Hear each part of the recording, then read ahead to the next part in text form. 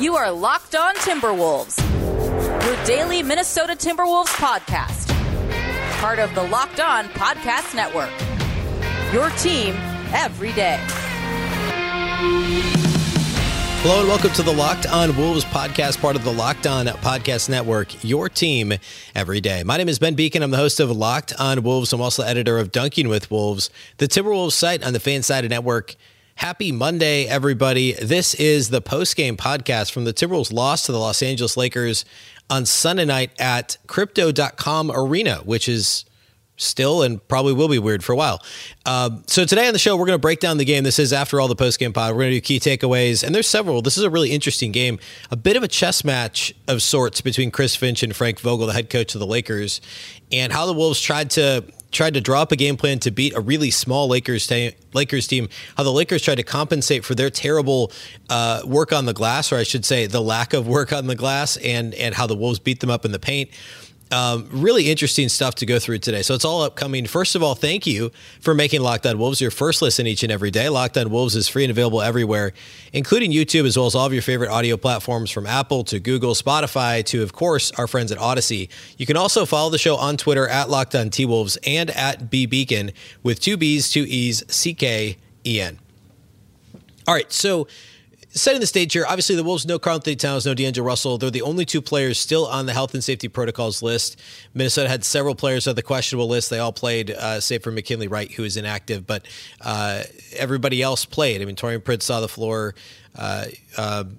Anthony Edwards, this was his second game back. Jared Vanderbilt, second game back. So healthy besides Towns and Russell. So two of the Timberwolves' three best players didn't play. Of course, Anthony Davis has been out since the last time. He actually got hurt the last time the Wolves and Lakers played the weekend before Christmas. So a couple weeks ago now.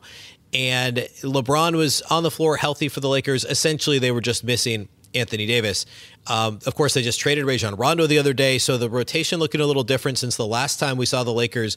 DeAndre Jordan, Dwight Howard, not part of the Lakers' regular rotation anymore. I was curious to see, and I wrote about this a little bit at Dunking with Wolves, if perhaps Frank Vogel, the Lakers head coach, would make an adjustment, and one of those guys may play to try and combat Naz Reid, even with no Karl-Anthony Towns. I'm sure if Towns had played, we would have seen those guys see more playing time, especially given what we saw Naz do in this particular game. But the Lakers wanted to challenge the Wolves. Will you keep feeding Naz Reid in the post? Is that how you want to play this game? Because we think we can make him, we can slow him down enough. And also Naz likes to shoot the ball from the perimeter. Will he want to stay in the post? Will you want to keep him in the post? Will he be good enough? And if you're a Timberwolves, if you watch the Timberwolves, if you're a fan, or you watch the Timberwolves on a regular basis, you know that Naz Reid can win one-on-one in the post, especially against Stanley Johnson or whatever non-big you want to put down there with him one-on-one. Naz is a pretty good post player, and he may not have even the size of a Karl-Anthony Towns and not quite the fluidity or the footwork of a Karl-Anthony Towns, but he is a relatively fluid post player. He can win one-on-one. He's not the passer that Cat is. But the Lakers decided to challenge the Wolves there, and Minnesota was relatively patient throughout the game. We're going to spend some more time talking about that, but that was the first thing I wanted to look for in this game. And also how the Wolves were going to guard LeBron James. And sure enough, Minnesota opened the game. Jared Vanderbilt was the starting four. He was opening the game, guarding LeBron. Jaden McDaniels got some early opportunity. I think even before the midway point of the first quarter, McDaniels came in the first sub for Minnesota. I think it was one of the first media timeouts. And McDaniels and Vando each got the opportunity to guard LeBron, although throughout the night, if LeBron got the ball with his back to the basket, then the Wolves would bring a double. And it didn't often work because LeBron's such a good passer, but I don't necessarily disagree with the strategy because the whole idea is you don't want him to beat you anyway, and he's going to beat Jaden McDaniels in the post, for instance. So get the ball out of his hands. Hopefully you can get a hand on it, create a turnover, and they did that a couple of times. Or hopefully whoever he passes the ball to misses the shot, which is a fair thing to if it's Russell Westbrook shooting from the perimeter, let him shoot from the perimeter, right? So it's a pick your poison situation, as it always is. That's how defense works in the NBA, and that was the Wolves' calculated decision. And again, for the most part, it worked well. Early in the game, Minnesota tried to get Malik Beasley a bunch of shots. Several of their first offensive sets were trying to run him off of drag screens and double pin down actions and stuff like that to try and get him open. And he, once again, could not get going early. He ended up having an okay game, but just not not the Malik Beasley of the last 2 seasons in a Timberwolves uniform. Minnesota was down early first quarter. We actually got a little dicey late first, early second quarter. It could have gotten out of hand. It was, I think, a 9 or 10 point lead for the Lakers. But then the Timberwolves bench far outplayed LA. Jalen Noel was fantastic in the first half. The Lakers just don't have depth. And we'll talk a little bit more about this later too. But one of the things that the Wolves have, I've been talking about this since preseason, I genuinely think this is a good team. The question is, how far can the Stars take them? And then kind of those, the in-between guys, right? The Malik Beasleys, he's the primary one, right? But Malik Beasley, Jaden McDaniels, can these guys do enough to support the Stars? And then when the Stars are out, can they do enough to support or to carry this team? Beasley has not for much of this year. Jaden McDaniels has been great of late, but he was not very good or very assertive and kind of spotty even on defense earlier in the season, as recently as just a few weeks ago. But Jalen Noel has stepped up quite a bit. Obviously, the Boston game last week, he's had a couple of up and down performances since then. But early in this game, he was fantastic inside the arc. He missed a number of threes and was, 1 of 4 on the night, but he missed, I believe, his first 3 3-point attempts. Was very good inside the arc. Was really dynamic off the bench, exactly what you would want him to be. And he got the Timberwolves, made this thing close really in the first half. It ended up being a 3-point Lakers lead at halftime. The Timberwolves took the lead in the third quarter. The offensive rebounding was phenomenal. We'll talk more about that. But I mean, the Wolves had literally double the number of total rebounds as the Lakers. They had 56 rebounds. Lakers had 28. That's twice as many rebounds. They had 20 offensive rebounds. Lakers only had 4 offensive rebounds. The Timberwolves had a greater than 2-1. It was almost a 3-1 advantage in second chance points. The third quarter is when that really made a difference, and Minnesota actually went up 2 going to the fourth. They built a multi-possession lead in the first 2-3 minutes of the fourth quarter, but then the Lakers made some adjustments. They put LeBron James on Naz Reid for the first time in the game. They essentially forced the ball out of Naz's hands, and all the stuff that he was able to do early in the game, whether it was scoring in face-up opportunities, scoring in the post, the only thing that was still really working was the pick-and-roll game, and even that was jammed up a little bit as tends to happen late in the game when defense tightens up. And the Timberwolves just made plenty of dumb mistakes. That was the story of the fourth quarter in this one. Dumb turnovers. Nathan Knight missed a wide-open dunk. Turnovers were a big issue for him, first and fourth quarter especially. Turnovers were really kind of the story of the fourth quarter. And then late in the game when the Timberwolves got close, they just couldn't hold the Lakers in check. The Lakers seemed to be able to get just enough. They didn't get what they wanted really at any point in this game, but down the stretch, they got enough of what they wanted to draw fouls. To as much as the Timberwolves tried to extend this game, the Lakers got what they wanted when they needed it at the end of the fourth quarter. And Minnesota's sloppy offense, it was sloppy offense, and then it was missed open threes. But the fourth quarter, it was the sloppiness on offense. It was the turnovers that were really kind of the biggest issue. And LeBron, I mean, not only was he guarding Naz, but he made 2 or 3 really strong plays in the open floor. One steal that could have been an easy dunk. He made a fantastic steal on a fast break opportunity for Minnesota when it was just like a 2 or 3 point game relatively late in the fourth quarter. And some other really just generally strong defensive rotations that didn't show up in the box score, but LeBron doing LeBron things. And this was if, we talk about LeBron is able to turn it on, turn it off at different points of the season, at different points in a game. And when I say turn it off, I don't mean like he's not trying. I just mean he can really turn it on. Like he can be, his whatever percent effort is still phenomenal, but there's another level that LeBron can take it to in crunch time. And we saw that in the fourth quarter of this game against the Lakers, or between the Wolves and the Lakers. LeBron, it was very apparent that he just, okay, it's ready. It's time to win now. I'll guard Naz Reid, which doesn't sound all that, like that serious of an assignment. But when Naz is torching you for 20 plus points and you don't have anybody that can guard him, you don't want to use DeAndre Jordan, you don't want to use Dwight Howard. That's a different assignment that he didn't have in the first 3 quarters. They put him on him. He plays a little bit of free safety at times defensively. He initiates the offense. He is just everywhere, both in the half court and in transition defensively, and really just wins this game for the Lakers down the stretch. And he needed to. This Lakers team, I understand they have Russell Westbrook. I get they have Carmelo Anthony. But we also all know that those guys aren't the guys they were a decade ago. With no Anthony Davis, this is LeBron and just a bunch of guys. And I honestly thought this was a game where Anthony Edwards and a bunch of guys would maybe have a shot at winning this game. And of course, the Wolves covered. I think the line at BetOnline.ag was 7.5 or 8 points. This was another cover for Minnesota. I thought the line was too high because the depth on this Minnesota team is pretty good. And this collection of supporting cast members, if Anthony Edwards had a good game, the Timberwolves probably win, but he didn't. And I'm not certainly laying this on Anthony Edwards. That's just the easiest way of saying, hey, the rest of this team isn't bad. They were ahead in the early fourth quarter in this game. They just couldn't figure it out offensively with no Towns and no Russell down the stretch. And we'll talk a little bit more about that next. I want to question a couple of things rotation related here in just a minute. So we'll get to that momentarily. First, though, let's talk about our friends at Built Bar. It's the new year now. That means New Year's resolutions. If yours is about getting fit or eating healthier, make sure you include Built Bar in your plan. Built Bar is the protein bar that tastes like a candy bar, maybe even better than a candy bar. In a lot of cases, it is. I mean that, better than a candy bar. Built Bar makes it easier to stick to your resolution because it tastes so good, you'll want to eat it. Unlike other protein bars, which can be chalky or waxy or taste like a chemical spill, you want to eat healthy, but it just gets so boring. By like week 3, you might be thinking, this is not worth it. Where's the chocolate?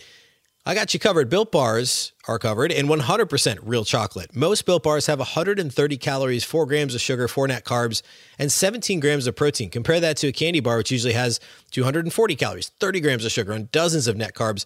Here's an idea for the new year. Go to your all your secret treat stashes at home, in the pantry, at the office, in the car, wherever that might be. Throw out the sugar or calorie-filled treats. Replace them with Built Bars, so when you're craving a snack or a treat, you can reach for something that's healthy and tastes incredible. Even if you're not a huge fan of working out, you can at least eat something that tastes good and is good for you. That way, when you enjoy a delicious Built Bar, you can almost count it as a workout. Plus, there's so many flavors to choose from: coconut almond to peanut butter brownie, raspberry cookies and cream, salted caramel, mint brownie, and many, many more. In fact, Built is always coming out with new limited time flavors, so check out Built.com often to see what's new. Go to Built.com, use promo code LOCK15, get 15% off your order. Again, that's promo code LOCK15 for 15% off at Built.com.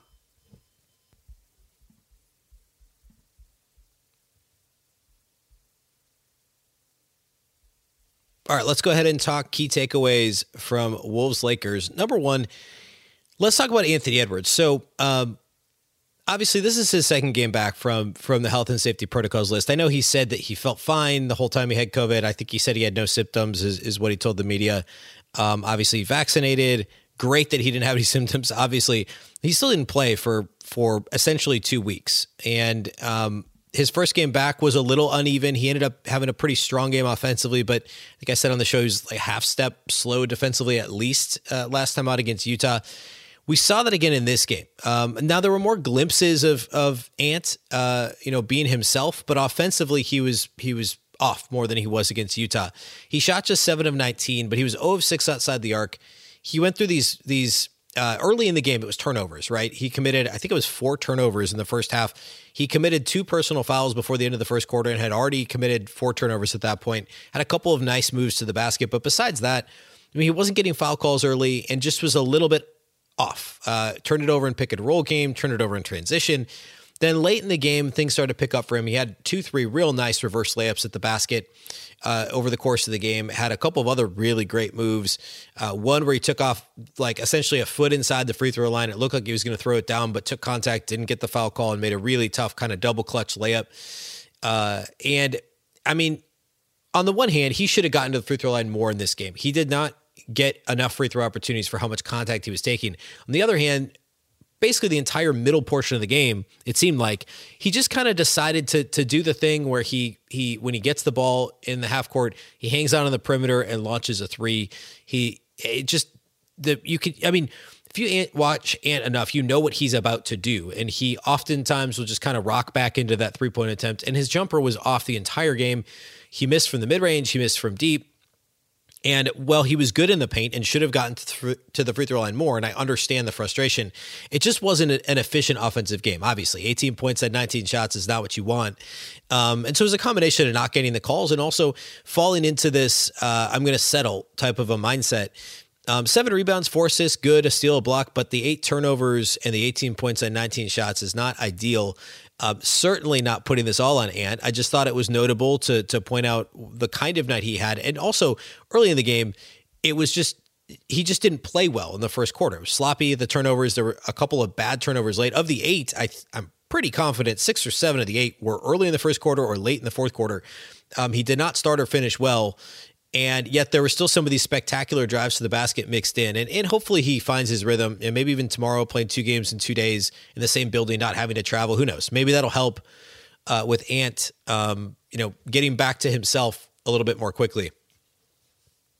The second thing was the Wolves' game plan in sticking with Naz Reid. I thought it was fantastic. We'll talk more about Naz, of course, in the Studs and Duds segment as we need to. But Minnesota stuck with it. I was impressed with their stick-to-itiveness with that. And just getting the ball to Naz in the post, letting him work, him scoring in the post. He also, I mentioned this earlier, he had the opportunity to score in face-up situations. There were a couple where he just barely missed on a couple spin moves to the basket. We know Naz has a good spin move both out of the post and also off the dribble. He scored in face-up opportunities. He scored in the post-up game. And also in pick-and-roll game, he was fantastic as the roll man in this game. And he just has enough finesse and enough ability to get to where he wants and use his length and dexterity and his footwork. It's just a really good Naz Reid game. And we saw both 2 years ago, the first COVID shortened season, 19-20, and a little bit last year when Towns went out, that Naz can be overexposed a little bit as a starter at times, depending on the matchup. This was the type of game where Naz can do all the things that he can do and with success. I mean, he dropped to 23 and 11 in 30 minutes, didn't really get into foul trouble. The Lakers don't play any big men. I mean, LeBron James is by far the biggest player that they play with, right? I mean, no Dwight Howard, no DeAndre Jordan. They didn't even play Kent Bazemore, who's not big, but can play, kind of that 3-4 type role. Stanley Johnson was the only resistance until the Lakers put LeBron on Naz Reid in the fourth quarter. But whenever Stanley Johnson was guarding Naz Reid, it was over. I mean, Naz could score every time he touched the ball, and the Lakers never brought a double, and they didn't need to. I understand why the Lakers played this the way they did, and ultimately they got the win. But it was a little bit like playing with fire because we all know that Naz Reid can score in one-on-one situations. And if you put Stanley Johnson on him, I mean, he's going to score more often than not. And so kudos to the Timberwolves for sticking with it. I actually think they played this pretty well. I don't know that you could have really gotten him many more touches.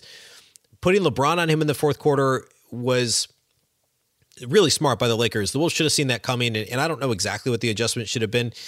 But there were 2-3 possessions where it was just like, okay, this isn't going to work out the same way as it did when Stanley Johnson was guarding me. And they kind of aborted the mission at that point when it came to getting the ball to Naz, and understandably so. But for at least the first 3 quarters, it made a lot of sense for Minnesota to run the offense through Naz Reid, and he played well. I mean, he missed all 4 of his 3-point attempts, a couple of them pretty badly. He probably could have gotten to the free throw line more than 4 times. I think we go up and down the lineup and say, Wolves could have gotten more free throw attempts, but that's a theme we've seen all season. The Lakers, by the way, shot 13 more free throws than the Timberwolves. Go figure. That's been a consistent theme all season. But overall, impressive execution of the offensive game plan for the most part until late in the game for Minnesota, and also a good game for Naz Reid. My third takeaway is related to the rotation and adjusting to the Lakers' adjustments. I mentioned LeBron guarding Naz late. The Timberwolves just kind of by default went to essentially the starters with Jaden McDaniels mixing in place of Patrick Beverley at times. I think briefly him and Vanderbilt were on the court. Yeah, him and Vanderbilt were on the court without Beverley. I think briefly they were on the court together without Anthony Edwards very briefly. But for whatever reason, Malik Beasley was seemingly always on the court for the Wolves. He was second in minutes, 37 minutes played in this game, but he wasn't very effective. Malik scored 16 points on 18 shots, 6 of 18 shooting, another 33% shooting night from Malik. 4 of 11 outside the arc is fine, right? I mean, we'll take that. But when you when you shoot 2 of 7 inside the arc, you grab 1 rebound in 37 minutes and have 0 assists, and don't play well defensively. I mean, what do we do with that? And my question would be, at what point, especially a depleted team with no Karl Anthony, I shouldn't say depleted, missing 2 of your 3 best players and no Towns and no Russell, at what point does Jaylen Nowell get some of those minutes?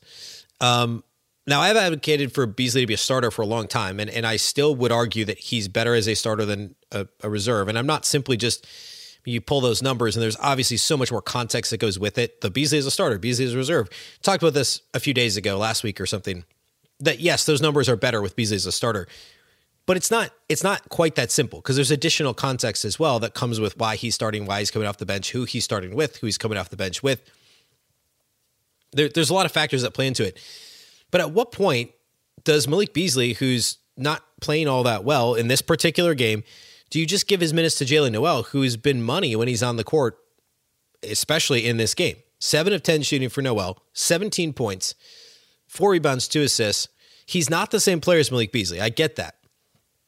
I've talked about that quite a bit on the show. Malik Beasley's catch and shoot guy. He's transition guy. Jaylen Nowell he's like a mix between Anthony Edwards. I think he's more of an Anthony Edwards, D'Angelo Russell mix than he is anything like Malik Beasley. But in theory, he'll get you the same result in a different way. And a Wolves team with no D'Angelo Russell needs that hybrid player. They need that Jaylen Nowell more than they need Malik Beasley to catch and shoot. When the defense knows almost immediately, the Wolves are running a double pin down, obviously it's from Malik Beasley. This is the action they're going to try and run. He's the only guy on the court that's going to catch and shoot at a high clip, or theoretically should, that the Wolves would run this action for. It's very clear what Minnesota's trying to do, and the Lakers did a very good job of guarding it. There was no additional adjustment for Minnesota, and I would have wanted to see Jaylen Nowell on the court when you're trying to make up those additional possessions, either instead of Beasley.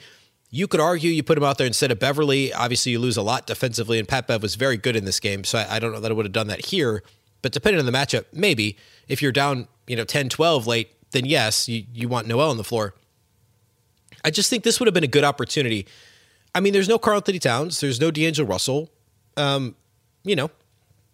There's less high-usage players. There's less stars that you're trying to get on the floor together. Put Nowell out there instead of one of those other guys, and it's not like you're creating a controversy or anything. This would have been a good opportunity to try that in a game that he was playing so well. So that's what I would have done differently, and I don't take exception very often to head coach Chris Finch's rotation decisions. I think he does a phenomenal job, but that's one thing I would have tried in this game, and it would have been entertaining to see.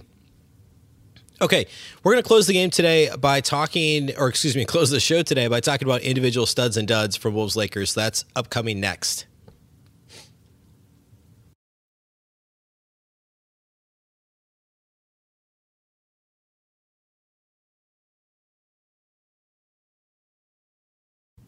All right, individual studs and duds. So not too difficult to figure it out in this one. Naz Reid for me is the number one. He was really, really good. 23 points, 11 rebounds, 2 assists for Naz. 10 of 17 shooting, 0 of 4 outside the arc. But he was 3 of 4 at the line. And again, the 11 boards, which was big. He did have 3 turnovers, 4 fouls, but it never really felt like, it wasn't an ultra, it was just a solid Naz game. I mean, I talked about this quite a bit already, but he scored at every level, post-up opportunities, face-up opportunities as the roll man. Set good screens for much of the night. Was a big part of why pick-and-roll game was working so well for the majority of the game.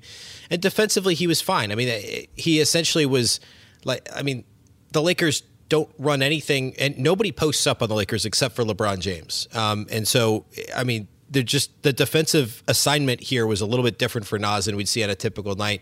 I thought all the way around he played a really solid game. Number 2 for me, Jaylen Nowell. Just talked quite a bit about him last segment. 17 points in 22 minutes. Just 10 shots to get his 17 points, and he only made 1 3. This wasn't just a reigning three-pointers game. In fact, his three-point shot was ugly. 2 of his 4 misses were bricks, just kind of banging off the backboard. He may have even had an air ball mixed in there. But 17 points, 4 rebounds, 2 assists, and a steal in 22 minutes. He initiated a little bit of offense. Jordan McLaughlin only played 6 first-half minutes, and so Nowell played a little bit of a point guard in the second half, and it was good. Again, 2 assists, only 1 turnover in 22 minutes. Continue to be impressed by Jaylen Nowell, and the Wolves need to figure out a way to get him on the floor regularly. I should point out, though, Josh Okogie, and for that matter, Jake Layman, Leandro Balmaro, all 3 of those guys who have been parts of the rotation at some given point over the past few weeks, none of those guys played. They were all DNP CDs, and most notably, of course, Okogie and Layman, who have most recently been in the rotation. But Taurean Prince came back, played 11 minutes, and Jaylen Nowell played 22 off the bench. I mean, tied for the most minutes of anybody off the bench for Minnesota. So things are going to change when D'Angelo Russell comes back, and that bumps Malik Beasley presumably back to the bench. And when Karl-Anthony Towns comes back and Naz gets bumped to the bench, of course, Naz will take Nathan Knight's minutes, and so there will be a domino effect there. But when Russell comes back, will Nowell still get on the court? Will he take Jordan McLaughlin's minutes and become kind of a de facto backup point guard just to get him on the floor? Obviously Beverly can play that role too, but he will presumably keep starting alongside D'Angelo Russell. So it'll be interesting to see how Chris Finch handles that here, hopefully very, very soon, if Russell and Towns are able to come back in short order. Third stud for this game, it's a little bit more difficult, but I'll go with Patrick Beverly. He was really good all the way around. Looked for a shot really aggressively early. About half his shot attempts came in the first quarter. 12 points, 9 rebounds, 6 assists, 2 steals for Pat Bev. He did have 4 turnovers, and a couple were costly. They were late in the game. just kind of one was a complete mishandle. The ball just kind of bounced out of bounds. Actually, I think two of them were mishandles. So a little bit sloppy there, but there wasn't anything to that. They weren't just like terrible decisions. They were just bad misplays at a bad time. But 12, 9, and 6 out of Pat Bev is something we'll take. 5 of 12 shooting, 2 of 5, outside the arc. And a good all-around game from Patrick Beverley, which is what Timberwolves fans have definitely gotten accustomed to seeing from Pat Bev this season. Number one dud for me, this is a little bit trickier. Again, nobody really had a bad game per se. I'm going to go with Malik Beasley, and this is tough. You could argue that Anthony Edwards' game was more disappointing or more detrimental to the team, but Malik just doesn't do enough to shoot just 6 of 18. He doesn't do enough other things. And I've talked about this before on the show. He can't play 37 minutes and get 1 rebound, 0 assists. And I just, like, with no Karl-Anthony Towns, with no no D'Angelo Russell, you got to see more out of Malik Beasley. And I understand that that's not necessarily the player he is. He's not a create his own shot or create for others type of player, but he has to do more with his opportunities. Whether that's he shot 2, 3, 4 mid-range jumpers in this game, and he missed a shot at the rim. This was just kind of a loosey-goosey game from Malik. And while he was okay outside the arc, 4 of 11 is fine. You just need a little bit more out of him in a game like this. And, I mean, either him or Ant, one of them needed to step up a little bit more. Timberwolves only lost by 5. They were leading in the fourth quarter of this game. And in a game when you literally double up the other team on the boards, you dominate them in the paint, Naz Reid does the cat thing and gets a double-double. I mean, you feel like you should have a shot to win, and they did. They just weren't able to pull it out because they didn't get enough from the two guys that were supposed to be their top scorers in this game, and Ant and Malik Beasley. All right, that's really all we have today. Of course, the Wolves play the Clippers. They turn around and play the Clippers Monday night, so we'll have a post-game pod for Tuesday's show following the game Monday. By the time that posts, it will be Tuesday because that's a 9:30 p.m. Central tip against the Clippers at crypto.com arena, I think it is. I think I got it right early. Crypto.com arena on Monday night against the Clippers. So we'll talk all about that game following the tilt against the Clippers, and of course shows all week, Monday through Friday.